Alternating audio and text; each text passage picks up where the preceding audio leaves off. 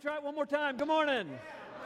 All right, welcome. It's good to see you all here. You're brave. I thought with the snow, sometimes people kind of wimp out and don't come when it's, got a half inch of snow. We better not come. But I'm glad you're all here today. I read a book after hearing a speaker. His name is Jim Collins. Jim Collins actually is not a Christian, but he wrote a best-selling book called Good to Great. I think we'll have a picture of it. There it is. Good to Great, and he interviewed hundreds of leaders from hundreds of highly successful businesses to find the keys to their success. Basically, what he found was that there are lots of businesses and lots of leaders that are good, but a small percentage of them make it above that threshold and become what he would define as great. And he wanted to know what differentiates. How do you go from being good to being great?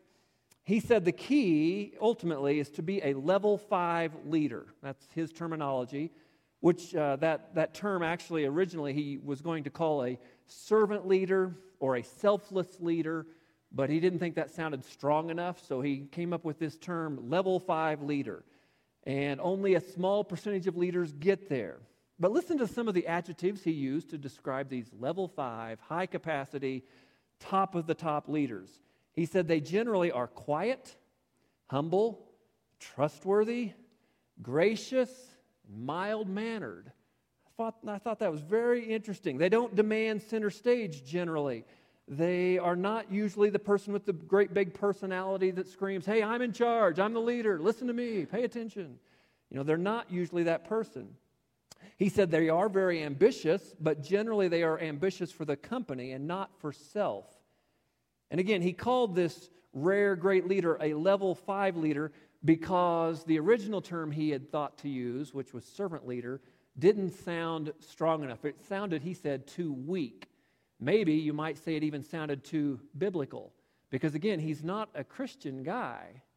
When I first heard him speak and then later read his book, I thought the more I thought about what he was saying and explaining, the more I thought, wow, what he says about leadership sounds an awful lot like what the Bible says about leadership, which is interesting in spite of the fact that he's not a Christian. It shouldn't surprise us, though, that the Bible had it right from the very beginning. After all, the Bible is authored by the one who created us, who knows us, thick and thin. He knows everything about us. So naturally, he knows what's best when it comes to leadership. Well, this morning we're going to look at and finish a series of messages on the book of 1 Peter. If you have your Bible, you might open it up and look to that. 1 Peter chapter 5 and wrapping up this whole series about aliens. This chapter talks a lot about leadership, as you'll see in a minute, but interestingly, it also talks a lot about being a good follower, which is not a coincidence. Leadership and fellowship, if there was such a word, putting them together in the same context makes a lot of sense, as you'll see. Now, this book is written by Peter, part of the inner three, if you will. Jesus had 12 disciples, 12 followers in that respect, and yet there was an inner circle of 3, Peter, James, and John, who he spent an extra amount of time with in different settings. There were times where it was just Jesus, and then Peter, James, and John.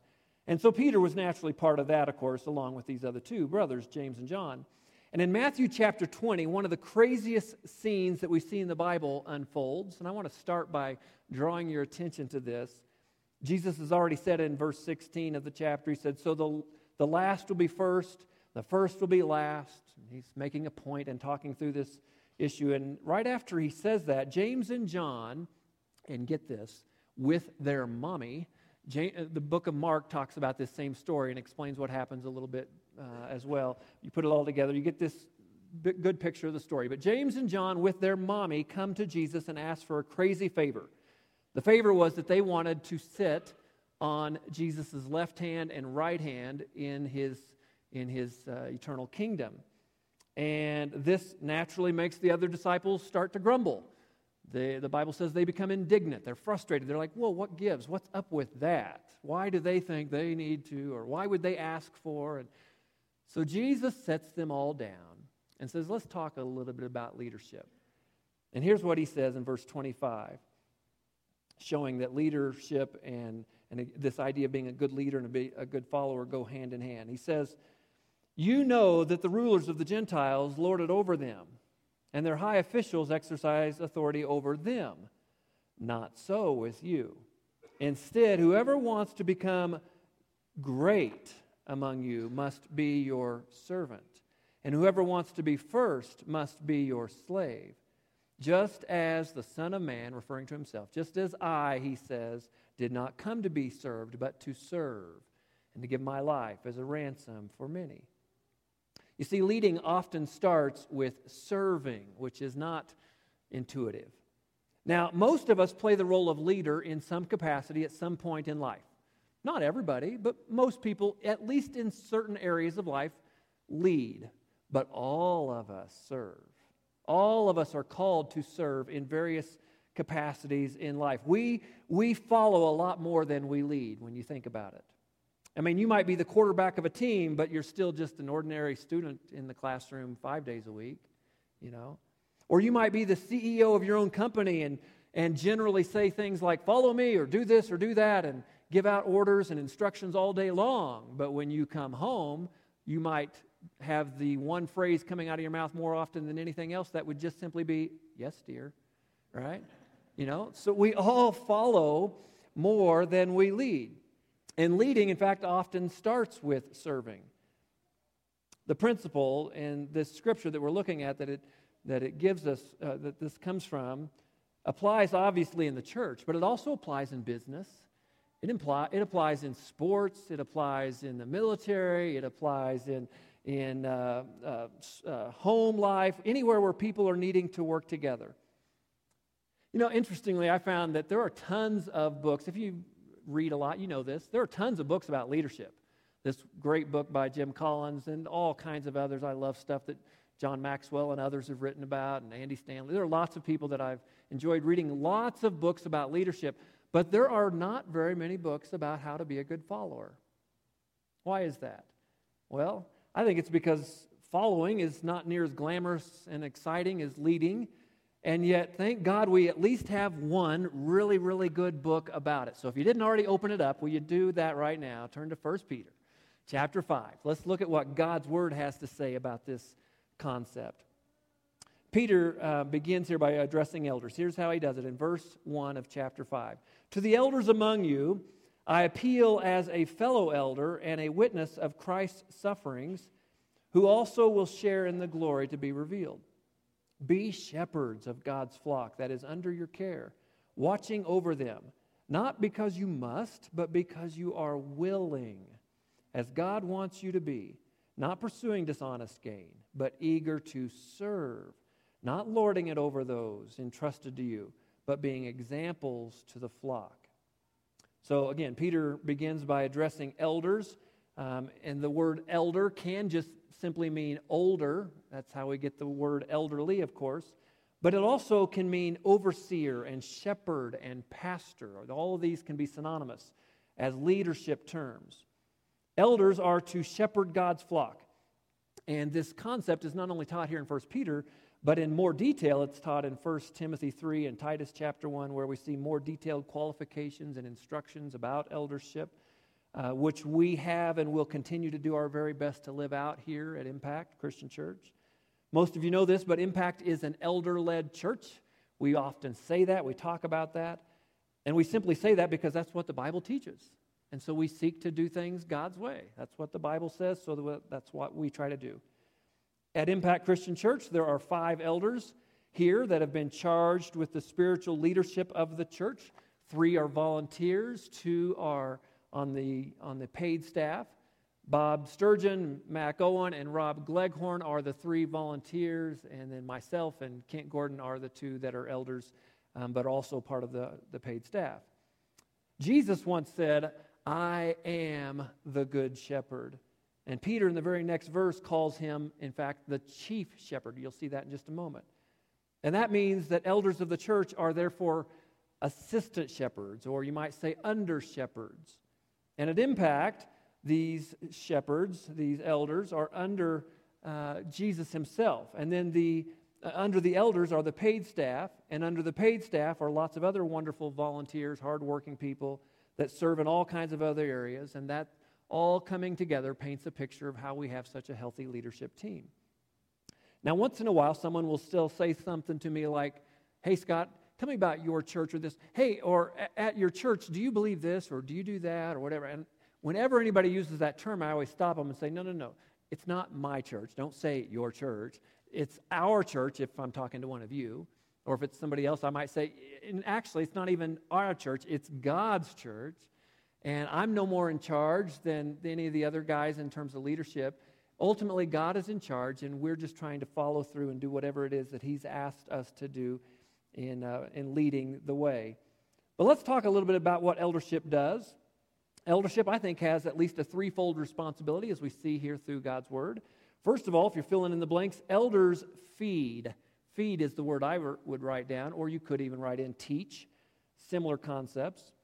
In the very famous 23rd Psalm, if you remember it, David said, "The Lord is my shepherd. I shall not want," or I lack nothing. And He makes me lie down in green pastures. So the picture there is of a sheep that is so well fed that it just feels like all I need to do is just lay down and enjoy things where I'm at here by the water in the lush pasture. And it's the task of elders to make sure that the church family is fed the Word of God. So this church places a high value on teaching and preaching the Bible, whether that's popular, whether that's politically correct. That doesn't matter. We do our very best to make sure that we are teaching what is biblically correct.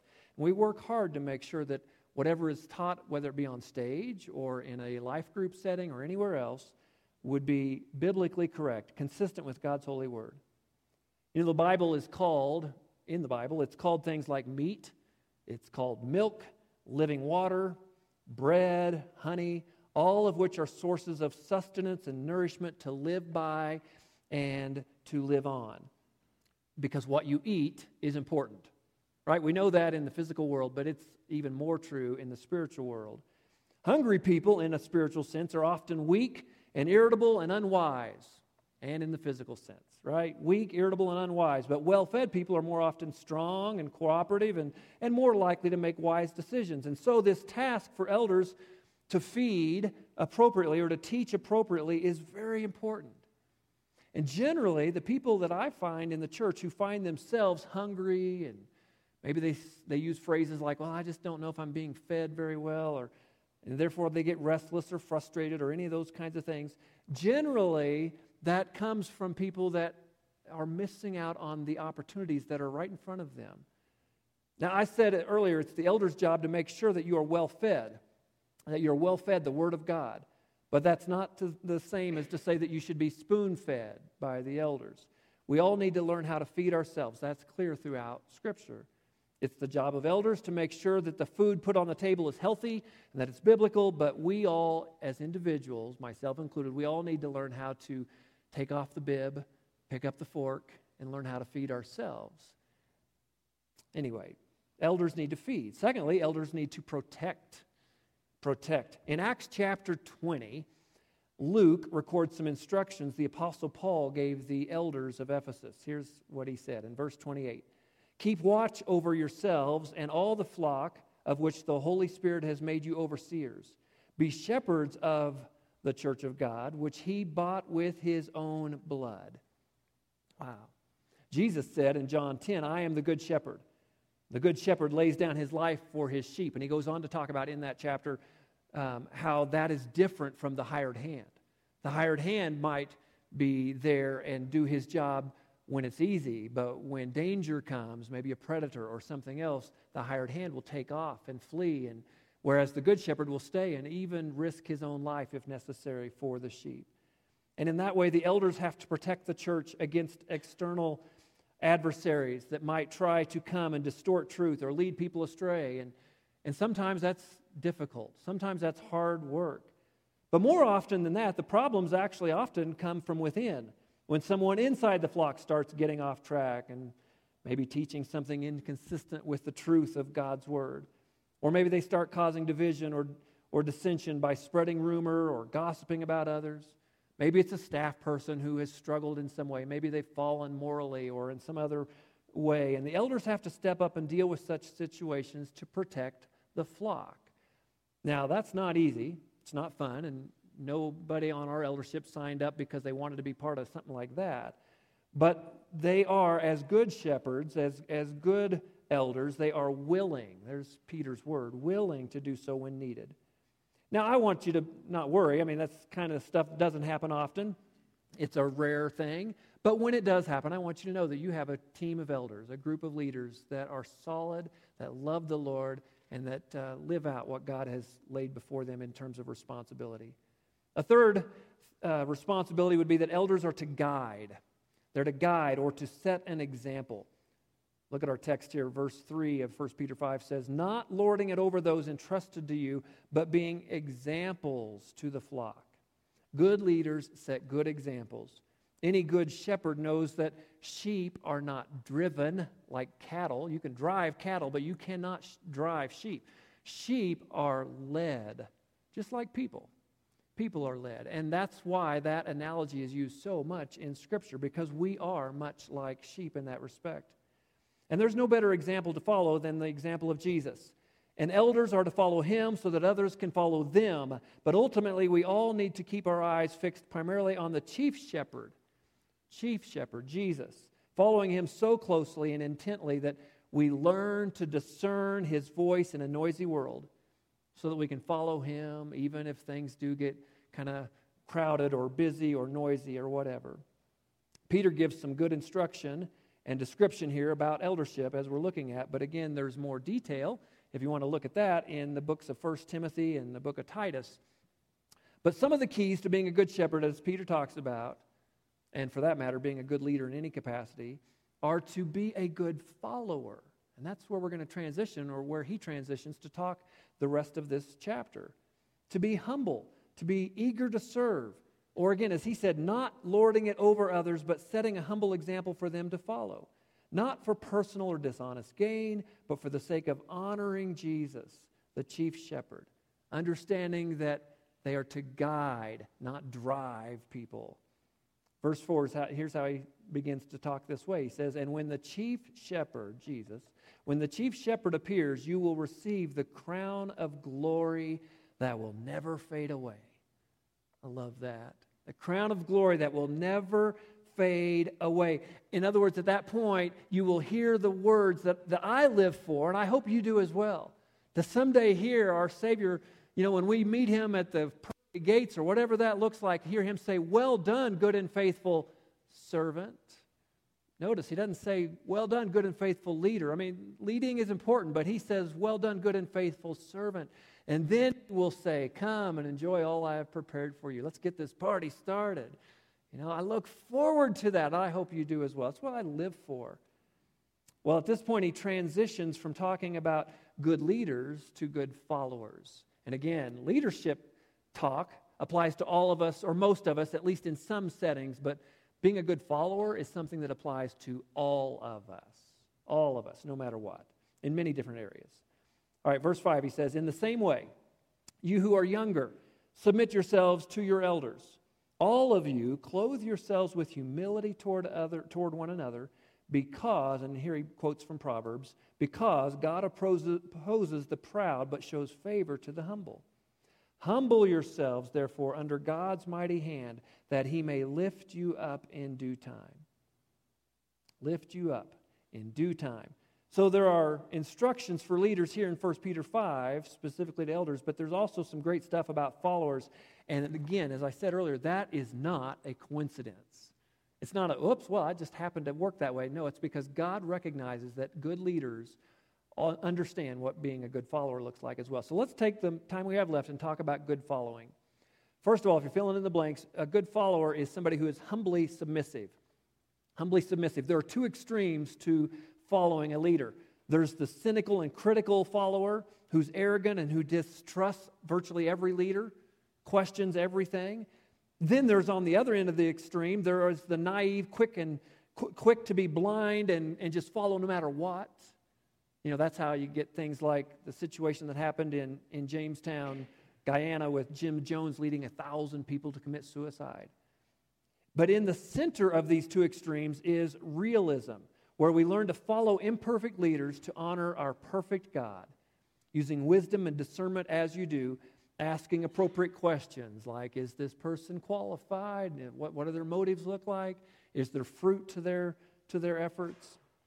But good followers don't resent being the leader, not being the leader. They don't resent that. They are humbly submissive, and our Scripture makes that very clear.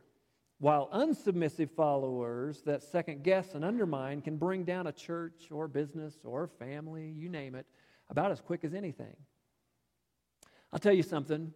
It's a little bit intimidating to stand up here and talk about leadership when I look out and see so many entrepreneurs and successful business owners. There are doctors in here. There are teachers in here. There are police officers in here. There are firefighters in here. There are all kinds of successful people leading in different ways. And I feel like, wow, am I really qualified to even talk about this? So I hope you'll understand it's not my words, though, that matter. It's really what God is saying. But I want you to know I admire and appreciate and respect those who have been successful or are being successful in leadership, who can sit and respect and honor and follow when God calls you to in other settings. You see, healthy organizations are not just characterized by good leaders, they are also characterized by good followers. Every healthy organization has good followers in it. People who support and encourage and build up whoever the leader is. Do you remember the movie, Remember the Titans? How many of you have seen that? Let me see a show of hands. All right, most of you have seen that movie probably. It was the story about the school that hired the first black coach in the county. The assistant coach, if you remember the movie, was a white guy who wanted that job. He wanted to be the head coach. And naturally, he, of course, now had an opportunity to kind of undermine that coach, or he could choose to humble himself and be an enthusiastic follower. If you remember the movie, you know that in time, eventually, that coach chose to be a positive supporter of his new head coach. And the result was racial harmony, a winning football season, and a great example to all those young guys on the football team and, of course, others that were watching in the community. And the key to all of the good that happened was as much about the humility and the willingness to be a good follower by that assistant coach as it was the strength and wisdom and all the intelligence of that strong leader, played by Denzel Washington. That was really the key to how that all worked out, was the humility and the willingness to follow by the assistant coach. Sometimes it's more impactful to be a level 5 follower than it is to be a level 5 leader. And when we choose to do so, honoring God's word here, He says that in due time He will lift us up. Love that. Let Him define what that looks like, but lift us up in His way at the right time. A good follower is also divinely strengthened. Verse 7 of our text says, "Cast all your anxiety on Him because He cares for you." That's a beautiful verse. It's a very comforting verse. A lot of us have drawn comfort from and loved for good reason. Now, the Bible tells us to share our burdens with other people and confess our sins to one another, to lean on one another in different ways. But ultimately, we need to remember to cast all of our anxiety on Jesus, remembering that He alone is omnipotent and able to handle all that we need Him to handle. A good follower leans on other people but doesn't cross the line and become codependent or overly needy. They cast their anxiety on other people sometimes rather than God and struggle in this way. But again, we need to remember what Paul said, or what God said through Paul in Philippians when he said, do everything without grumbling or arguing or complaining. And we need to remember to cast our anxiety primarily on Jesus. Because for one, He cares more than anybody else can, and He has broader shoulders than anybody else does to be able to carry that weight as well. So good followers cast their anxiety on Him. A good follower, thirdly, also is fully engaged. If you're filling in the blanks, fully engaged. Verse 8 says, "Be alert and of sober mind. Your enemy, the devil, prowls around like a roaring lion looking for someone to devour. Resist him, standing firm in the faith." Peter's saying, be alert, be ready, be focused, be engaged. Interestingly, Peter's talking from a voice of experience at this point. If you follow the New Testament, you know in terms of timeline what has happened previous to this. If you remember, you might remember that he overconfidently at one point told Jesus that he was good to go. He was ready to even die for Jesus if needed.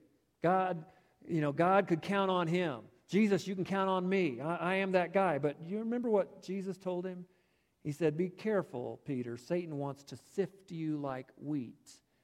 And Jesus told him then in Luke 22, verse 34, he said, I tell you the truth, Peter, before the rooster crows today, you will deny me 3 times. Deny that you knew me. 3 times you'll do that. And of course, Peter felt terrible when he lived that out just a short time later, as Jesus had predicted. And so now here, as he writes this book to us, he's basically saying, be careful. Learn from my mistakes. Be fully engaged. Be alert. Your enemy, the devil, does prowl around like a roaring lion, looking for whom he can devour, like he tried to and almost succeeded to do with me. If you want to be a good follower of Jesus, don't take your enemy lightly. Don't be careless. The stakes are high. Eternity hangs in the balance. God doesn't want fans. He wants followers. And we need to recognize the difference. Don't be half-hearted. Don't be lackadaisical. Don't be lukewarm about your faith. Be all in, using the poker term. All in, fully engaged, locked in and focused. All right, number 4, we need to be mutually inspired. I get that thought from reading verse 9 when he says, resist him standing firm in the faith because you know that the family of believers throughout the world is undergoing the same kind of suffering. You know they're dealing with the same stuff you're dealing with. So therefore, that should lead you to be inspired as you think about what they're dealing with. If you know that other people are going through difficult things, it can inspire you to also stand firm, as he tells us. I'm sometimes tempted, I'll just tell you, sometimes tempted to skip over hard passages in the Bible. But then when I hear about preachers like the guy from Denmark that I recently heard about that was arrested and imprisoned for a month in his country simply because he read out loud what the Bible said about homosexuality. He didn't even give any commentary. He just read from Scripture and was thrown in prison for a month because of it. When I hear of that, or when I hear of Christian girls in India and Pakistan, as I've heard lately, that have had acid thrown in their faces and been disfigured by it because they believe in Jesus. Just that. Just because they said they believed. Things like this, stories like that inspire me to stand up and want to continue to preach what the Bible preaches, whether it's popular or not. There are so many, many more stories about other people being persecuted for their faith at the hands of the enemy, which, by the way, never forget, our enemy is the devil. It's never the person that does things inappropriately like that, even wickedly, is still just a pawn in the hands of the real enemy. But stories like that break my heart, but they also give me courage and boldness. They lead me, as I hope they do you, to want to go out and vote and stand up for what is right. There are so many things at stake this year, every time we hear, at least in the last however many years I can remember, every election seems to be like the most important one, or one of the most all-time important elections. This one is that.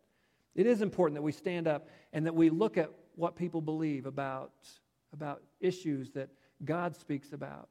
And we need to stand for what the Bible stands for. I'm also sometimes tempted to whine and complain about my personal aches or pains or problems or whatever. But then I think of people like Briley Swanson, young 10-year-old girl in our church family who, as current date, has had 17 procedures on one leg that has given her more trouble than probably any of us will ever have with any one part of our body. 17 times she's had to be operated on as a 10-year-old, or leading up to now being a 10-year-old. And when I think of situations like that, it inspires me to want to be strong and not whine, not complain, not grumble. Or when I think of friends of mine like Ed Samberson and Larry Williams, who are two of the guys that I enjoy going to Bible study with every Thursday morning.